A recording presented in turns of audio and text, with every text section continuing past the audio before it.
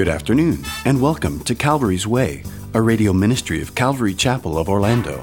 Calvary's Way, recorded live at Calvary Chapel, is a Bible study taught by Pastor Gib Allen. Today, in our continuing study of the book of Acts, we come to chapter 2, verse 2. Once again, as you get your Bibles, the book of Acts, chapter 2, verse 2. Last time we began to look at the day of Pentecost, the day the church was born. We saw that the disciples of Jesus were gathered together in unity, waiting on the Lord. We will continue to learn about the day of Pentecost as we resume our study in Acts chapter 2, verse 2. Pastor Gib will begin reading in verse 1. When the day of Pentecost had fully come, they were all with one accord in one place, and suddenly there came a sound from heaven. The Holy Spirit came suddenly, abruptly, unexpectedly, the kind of an abrupt happening that jolts and startles a person. You see, God was dramatizing the supernatural and the precious significance of this event. And suddenly there came a sound from heaven as of a rushing mighty wind, and it filled the whole house where they were sitting. Now it is interesting to compare Pentecost in the Old Testament and Pentecost in the New Testament. In the Old Testament, Pentecost occurred 50 days after the Passover that set them free from Egypt, and it occurred on the exact day that the children of Israel came to Mount Sinai. The Passover lamb was slain in Egypt on April 14th, 1491 BC. 50 days after that, they came to Mount Sinai. That would be Pentecost. And that is something to note because in the New Testament Pentecost, it occurred 50 days after Jesus rose from the dead. In the Old Testament, Pentecost celebrates the birth of a nation. In the New Testament, Pentecost celebrates the birth of the church. In the Old Testament, on Pentecost, the very first Pentecost, after the first Passover, 3,000 souls were slain, Exodus chapter 32, because of their disobedience to God. At the first Pentecost in the New Testament, 3,000 souls were saved in obedience to the call of God, Acts chapter 2. In the Old Testament, Pentecost was introduced in a mighty way. It says that there were thunders and lightning and a thick cloud on the mount. And in the New Testament, there were also mighty signs. Verse 2 again, and suddenly there came a sound from heaven. You see, this wasn't something that these people worked up. This was the work of God. And I think we do damage to the work of God when we try to whip people up into some kind of an emotional frenzy in order to receive some kind of spiritual experience. I was reading this week of a traveling evangelist who always put on a grand finale to his revival meetings. And when he was to preach in a church, he would secretly hire a small boy to sit in the ceiling rafters with a dove in a cage. Toward the end of his sermon, the preacher would shout for the Holy Spirit to come down. The boy in the rafters would release the dove. And it was really very, very effective. Well, at one revival meeting, however, nothing happened when the preacher called for the Holy Spirit to descend. He again raised his hands and he shouted, "Come down, Holy Spirit." Still, there was no dove. The preacher then heard the anxious voice of the little boy calling from the rafters, "Sir, a yellow cat just ate the Holy Spirit. Shall I throw down the yellow cat?" Well, on the day of Pentecost, they didn't have to whip themselves up. God just did it. And suddenly there came a sound from heaven. The sound was from heaven. That is, from God. You see, it came from God's activity, not man's activity, not from the activity of natural causes upon earth. It was supernatural. God created sound for this very special occasion. And suddenly there came a sound from heaven as of a rushing mighty wind, and it filled the whole house where they were sitting. The sound was like the rushing of a mighty wind. It was not wind, but a sound like the deafening roar of a blast of a strong wind, like a hurricane or a tornado. Interestingly, in the Old Testament, God spoke to Job through the wind. Elijah expected God to speak to him through the wind. And in the New Testament, Jesus likens the Holy Spirit to the wind. He said to Nicodemus in chapter 3 of John's Gospel, "The wind blows where it wills. You can hear the sound of it, but you don't know where it comes from or where it goes. So is everyone born of the Spirit of God." Wind is a symbol of invisible power. And it is also interesting to note that both in the Hebrew and in the Greek language, the word for wind and the word for spirit are identical. In the Hebrew, it is the word ruach. It is the word for breath or wind or spirit. And in the New Testament, in the Greek, it is pneuma, from which we get the word pneumatic or pneumonia. We still use that term, pneuma, for breath or wind. Verse 3. Then there appeared to them divided tongues as of fire, and one sat upon each of them. Notice that the audio came before the visual, the sound of the wind before the sight of the fire, because the Word of God always precedes the work of God. Man says, if I can see it, I will believe it. God says, believe it, and then you will see it.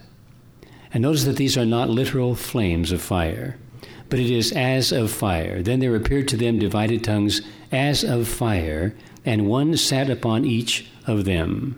Divided tongues, they were cloven, that is, they were parting asunder. The idea is that a single tongue appeared and then began to split and divide itself, resting upon each of the disciples. The tongues were not fire, but like fire. That is, they only looked like fire. They were a brilliant, luminous, fire-like substance created by God to dramatize the moment of the Holy Spirit coming upon his disciples. Now, the tongues of fire appearing over each one probably has association with John the Baptist's prophecy that Jesus would baptize you with the Holy Spirit and with fire in Matthew 3 and verse 11. Now, the idea behind the picture of fire is usually purification, as fire is used as a refiner to make pure gold, or as it can burn away that which is temporary to leave something which is lasting.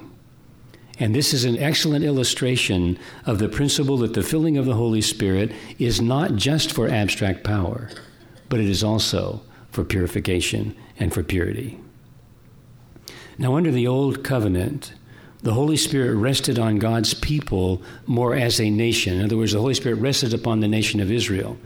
But you notice now that under the New Covenant, the Holy Spirit rests upon God's people as individuals. You see, baptizing and the power of the Spirit came upon them as individuals. The tongues of fire sat upon each one of them.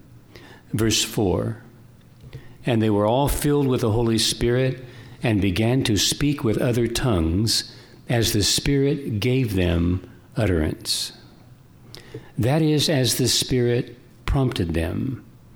It was not the Holy Spirit speaking through them. It was not like they just lost control and started babbling all of a sudden. He prompted them. He gave them an utterance. The Holy Spirit came upon them, and they spoke in tongues. And because of this, there is the idea that some teach and espouse that if you are filled with the Holy Spirit, you must speak in tongues. And the evidence that you are filled with the Spirit is that you speak in tongues, and that is the sole evidence. And so they say, if you don't speak in tongues, then you have not been filled with the Spirit. Now, it is an evidence, but there are many others. For instance, you go to Acts chapter 4 and verse 31, it says, and they were all filled with the Holy Spirit and spoke the word with boldness. So they were filled with the Spirit, and they preached the gospel boldly. Then we read of Saul of Tarsus in Acts 9:18. Listen to what it says. He was filled with the Holy Spirit, and scales fell from his eyes. Now, would you say that the evidence then that you're filled with the Spirit is that scales will fall from your eyes? I mean, it's right here in the Word. No, listen, there are a variety of evidences. It is not only tongues. Throughout the book of Acts, there are many different evidences of the person filled with the Holy Spirit. And one of the sole manifestations is not power anyway. It is not tongues. As we read earlier in 1 Corinthians, 13, it is love. 1 Corinthians 13, if I speak with the tongues of men and angels and have not love, I'm nothing. So, do you have to speak in tongues to be filled with the Spirit? No.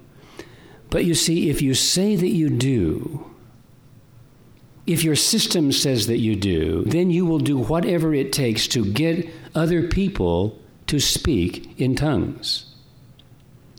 And there are pastors, and there are teachers, and there are denominations, and there are leaders who do that. They believe that you have to speak in tongues to be filled with the Spirit, so then they try to teach you how to speak in tongues. And they come to you and they say, I don't know if you've ever been in a service like this, but they'll come to you and they'll say, well, have you spoken in tongues? And you say, well, no, I haven't. Well, I'm going to teach you. Just say hallelujah, hallelujah. And just say it again and say it again. Say it faster and faster. And pretty soon you're mumbling it as fast as you can. And they say, that's it. You got it. You got it. It's ridiculous. Or it's like the two kids who were both Christians, and one of them said, let's get our friend to speak in tongues. And the other kid said, well, how do you do that? He said, just kick him in the leg as hard as you can. And so he kicked him real hard in the leg, and the little boy said, oh, my knee, oh, my shin, oh, my knee, oh, my shin, oh, my knee. Oh, brother, you've got it. You've got it. That's how ridiculous it is. No, you cannot teach people to speak in tongues. It is a work of the Holy Spirit. Verse 5, and there were dwelling in Jerusalem Jews, devout men from every nation under heaven. Josephus, the Jewish historian who lived at this time, tells us that oftentimes the city of Jerusalem, which normally had a population of 150,000, would be swollen in numbers to well over 1 million. So the city was packed, and the suburbs were filled, and out on the hillsides there were many camps of pilgrims. And it was to this multitude that this miracle was directed. They were not Gentiles. There might have been a few, because it will say later that there were some proselytes from Rome. But they were Jews. 99.9% of them were Jews, but they had been brought in from all parts of the earth. Verse 6, and when the sound occurred, the multitude came together and were confused because everyone heard them speak in his own language. The sound that is mentioned here in verse 6 does not refer to the sound of tongues. I mean, that would hardly be loud enough to attract the attention of the whole city and the countryside, all of the multitude. But it is the sound as of a mighty rush of wind that brought the people from all over the city. It is the exact same word that occurs in verse 2, where it says, and suddenly there came a sound from heaven. When they heard this, they rushed together into the temple courts to see what the sound was. And so it's almost as if God turned on a great siren in Jerusalem, a wailing banshee sound, and thus called them all together. And when this sound occurred, the multitude came together, and they were confused because everyone heard them speak in his own language. Now, are tongues always in a known language? In 1 Corinthians chapter 13, Paul refers to the tongues of men and of angels. Because 1 Corinthians 12, 13, and 14 deals specifically with the manifestations of the Spirit, the implication seems to be clear. When people praise the Lord, worship the Lord in tongues, it may very well be a language unknown on earth, but known in heaven, the dialect of the angels. And so tongues can be known or unknown, the language of men and the language of angels. Verse 7, then they were all amazed and marveled, saying to one another, look, are not all these who speak Galileans? And how is it that we hear, each in our own language in which we were born? Parthians and Medes and Elamites, those dwelling in Mesopotamia, Judea and Cappadocia, Pontus and Asia, Phrygia and Pamphylia, Egypt and the parts of Libya adjoining Cyrene, visitors from Rome, both Jews and proselytes, Cretans and Arabs. What they heard when they got there was this strange sound of certain men and women, evidently peasants by their dress and by their accent, from Galilee, who were speaking in over 16 different languages. And it was quite evident that these people were not educated. I mean, it was difficult for any to believe that these peasants could have learned these languages because they were from Galilee. Verse 11 goes on to say, we hear them speaking in our own tongues the wonderful works of God. Though they were speaking in different languages, they were saying the same things. What they were declaring was literally the magnificence of God. They were praising God. You see, they were not preaching the gospel. They were speaking how great God is, and they were telling him how great they thought he was. They were worshiping and praising God in these remarkable languages. That was the phenomena that arrested the attention of the great multitude as they came pressing into the temple courts. Now notice the reaction. Verse 12. So they were all amazed and perplexed, saying to one another, whatever could this mean? First they were amazed. The word in Greek is a word that means literally to push out of their senses. It is exactly what we say when we use the modern phrase, it blew their minds. That is exactly what it says. It blew their minds as they heard this phenomena taking place. But it also says that they were perplexed. The word means literally thoughts running through their minds. They were perplexed. They had various thoughts running through their minds. That in turn gave way to two expressions that are recorded of this crowd, which are very interesting to note. They indicate the two divisions that always occur when the presence of God is manifested and the Holy Spirit begins to work. When the human mind is confronted with the new thing that God is doing, it reacts in one of two ways, as is the case when the disciples of Jesus were filled with the Holy Spirit on the day of Pentecost. First, they said to one another, whatever could this mean? That is, they began to inquire, what's behind this? What is the purpose of this? What's going on here? Why did this occur? I mean, this is interesting. What is happening here? And that represents the group of open minds that are always ready to investigate further before coming to any kind of a conclusion. But there was another group who immediately dismissed the phenomena with the infantile reaction of mockery and ridicule. And we find them in verse 13. Others mocking said, they are full of new wine. They looked at the disciples and they said, yes, they're drunk. That explains it. They've been getting into the new wine. And they dismissed it with mockery and ridicule. There is always a reaction when the Holy Spirit begins to move.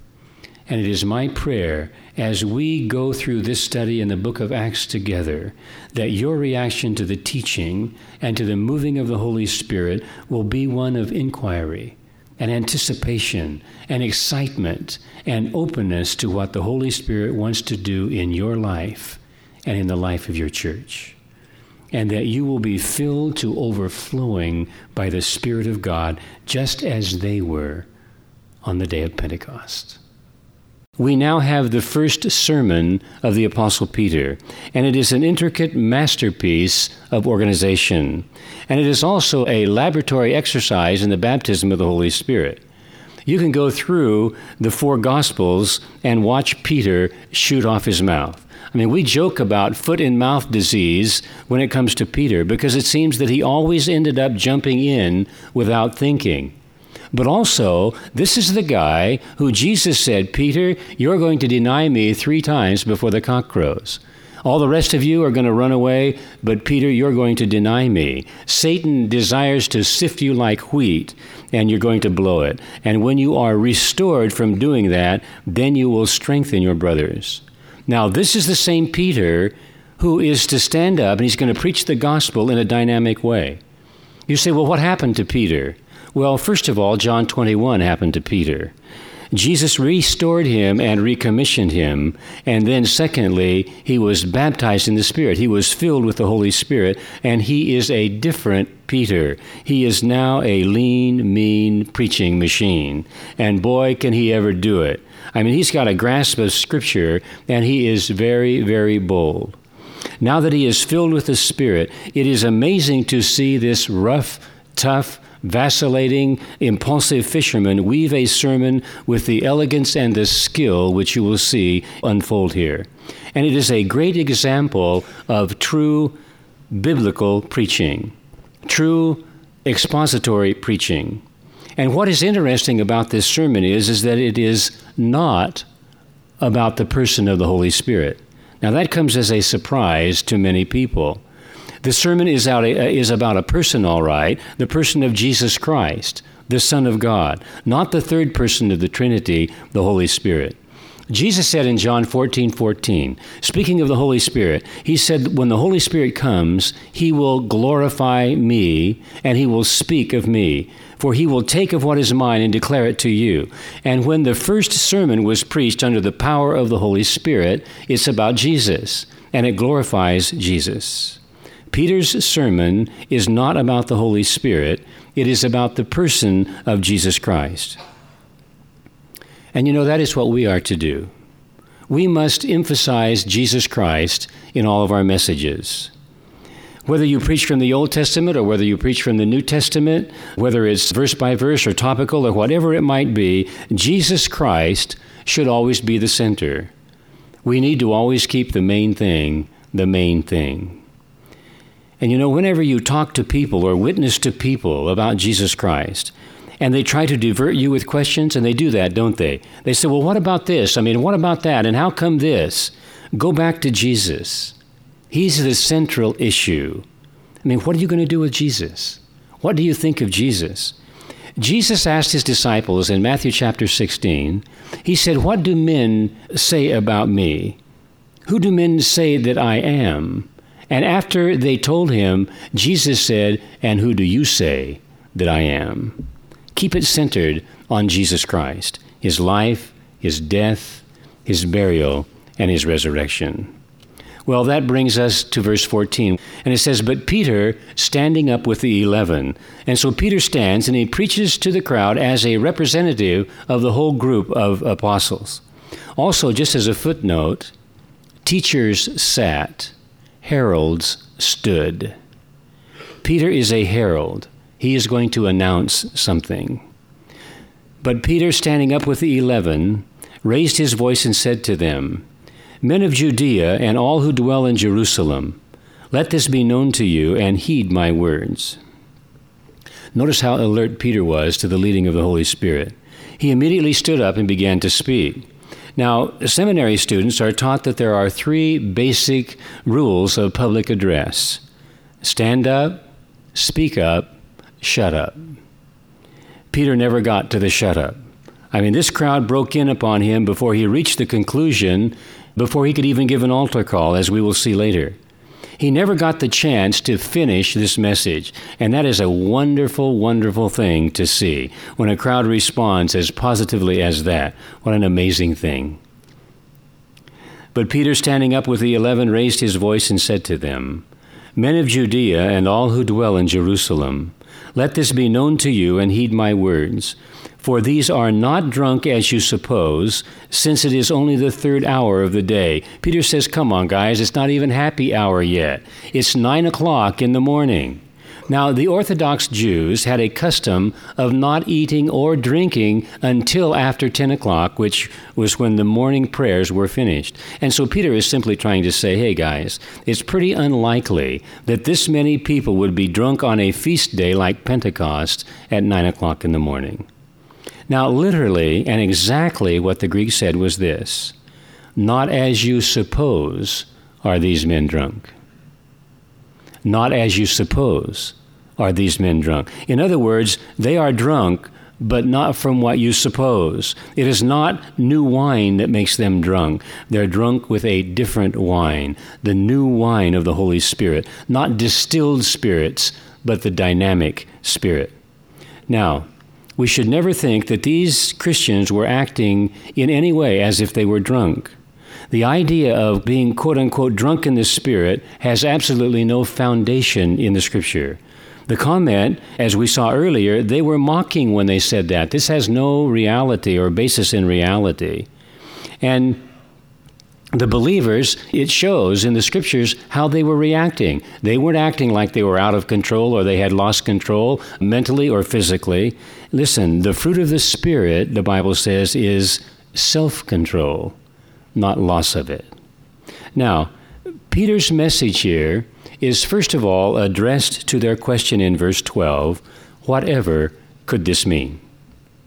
And I think that that's important, that messages answer the questions that are on the minds of people. Unfortunately, there is a lot of preaching today that's so totally irrelevant to anything. And you go in and you say, well, thanks for the information. I really didn't need it, and I didn't understand it after I got it.